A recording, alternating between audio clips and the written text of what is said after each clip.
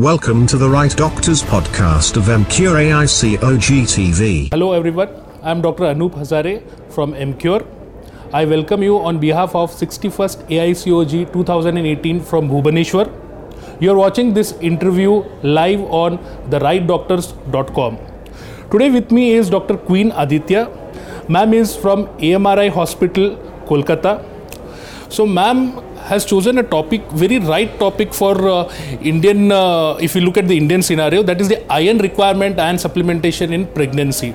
So ma'am, do you think all the women in India today require iron supplementation when they are planning for a pregnancy? In India, India is actually endemic for anemia. Almost every woman is anemic across the strata. And the lower strata obviously, more so with hookworm infestation and all kinds of diseases, tuberculosis and all that.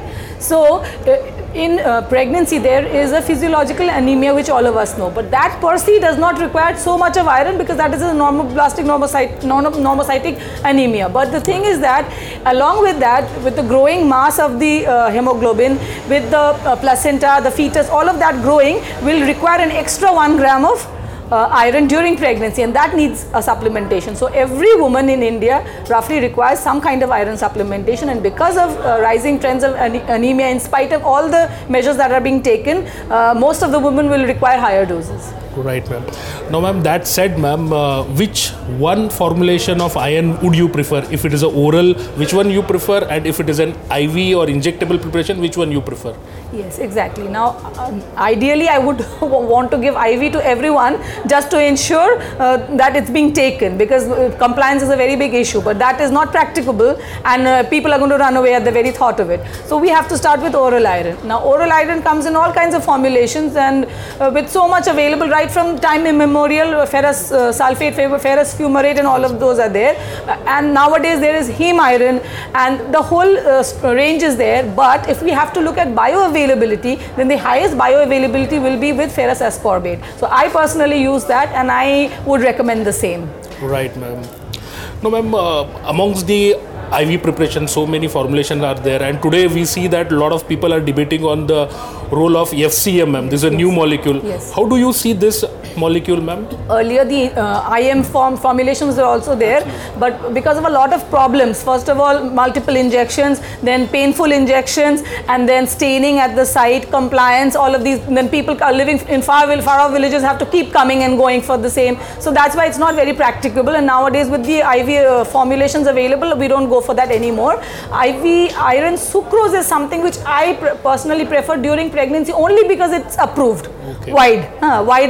Large and wide, it's approved. That's why I go for iron sucrose during pregnancy. But in postpartum or any other situation like menorrhagia causing anemia or preoperative, in those kind of situations, I go for FCM without any doubt. Right.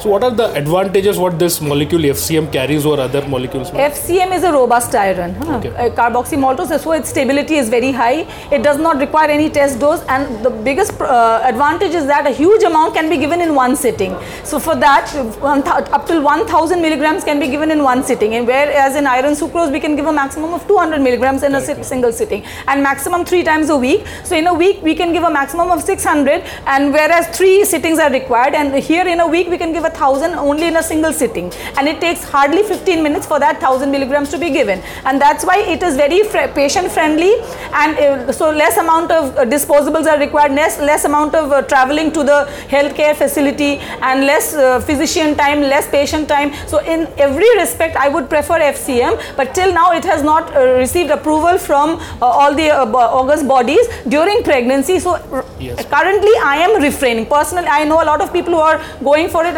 and a lot of studies are also going on, but as long as it is not actually approved, I will withhold it during pregnancy. But immediate post, even in most of the cases, immediate after both post delivery, I am giving a lot of women before discharging them also. When I see they are still anemic and I don't know whether they'll go home and comply, so I usually am trying to give them FCM after their delivery as well. Yes, ma'am. Very rightly you have said, ma'am. If suppose the benefits are outweighing the risk, then we can go ahead with this molecule, especially in the second and the third trimester. Yes. Ma'am, what are the key message you want to give to our audience or the upcoming gynecologists, PG students? Yes, now there's a lot of misconception about the iron intake. A lot of people say have iron after food, but there is a gross problem in absorption. So we should know that iron ideally should be taken in between 2 meals. So what I usually do is I tell the patients, you take your breakfast roughly around 8:39 and have your lunch at 1, so around 11 a.m. you go for the iron. And ideally it can also be taken in empty stomach, but because there can be a lot of gastric irritation, that's why we do not say so. I think 11 a.m. is a good solution.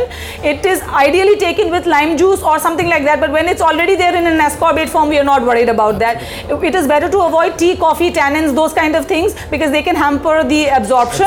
And that is why this is something that a lot of people don't know. A lot of people say have it after lunch or have it after dinner, and then the bioavailability goes really down, the absorption goes really down. So right. That is something that I would like to put forth.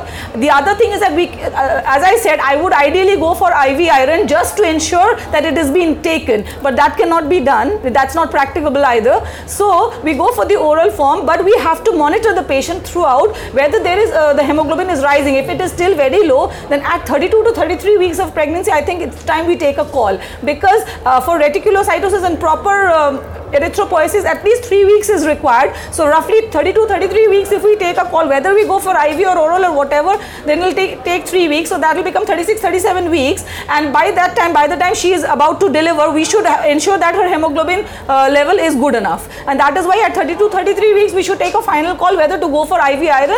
And if someone feels FCM is suitable, they can go for it. Personally, till now, I'm not doing so. In this particular stage, I go for iron sucrose, and whatever is the remaining requirement is I go postpartum. Thank you, ma'am. Thanks for sharing your opinions. It was a pleasure to have you here, ma'am. Oh, thank you so much. Looking forward to connect with you again, ma'am. Thank you, ma'am.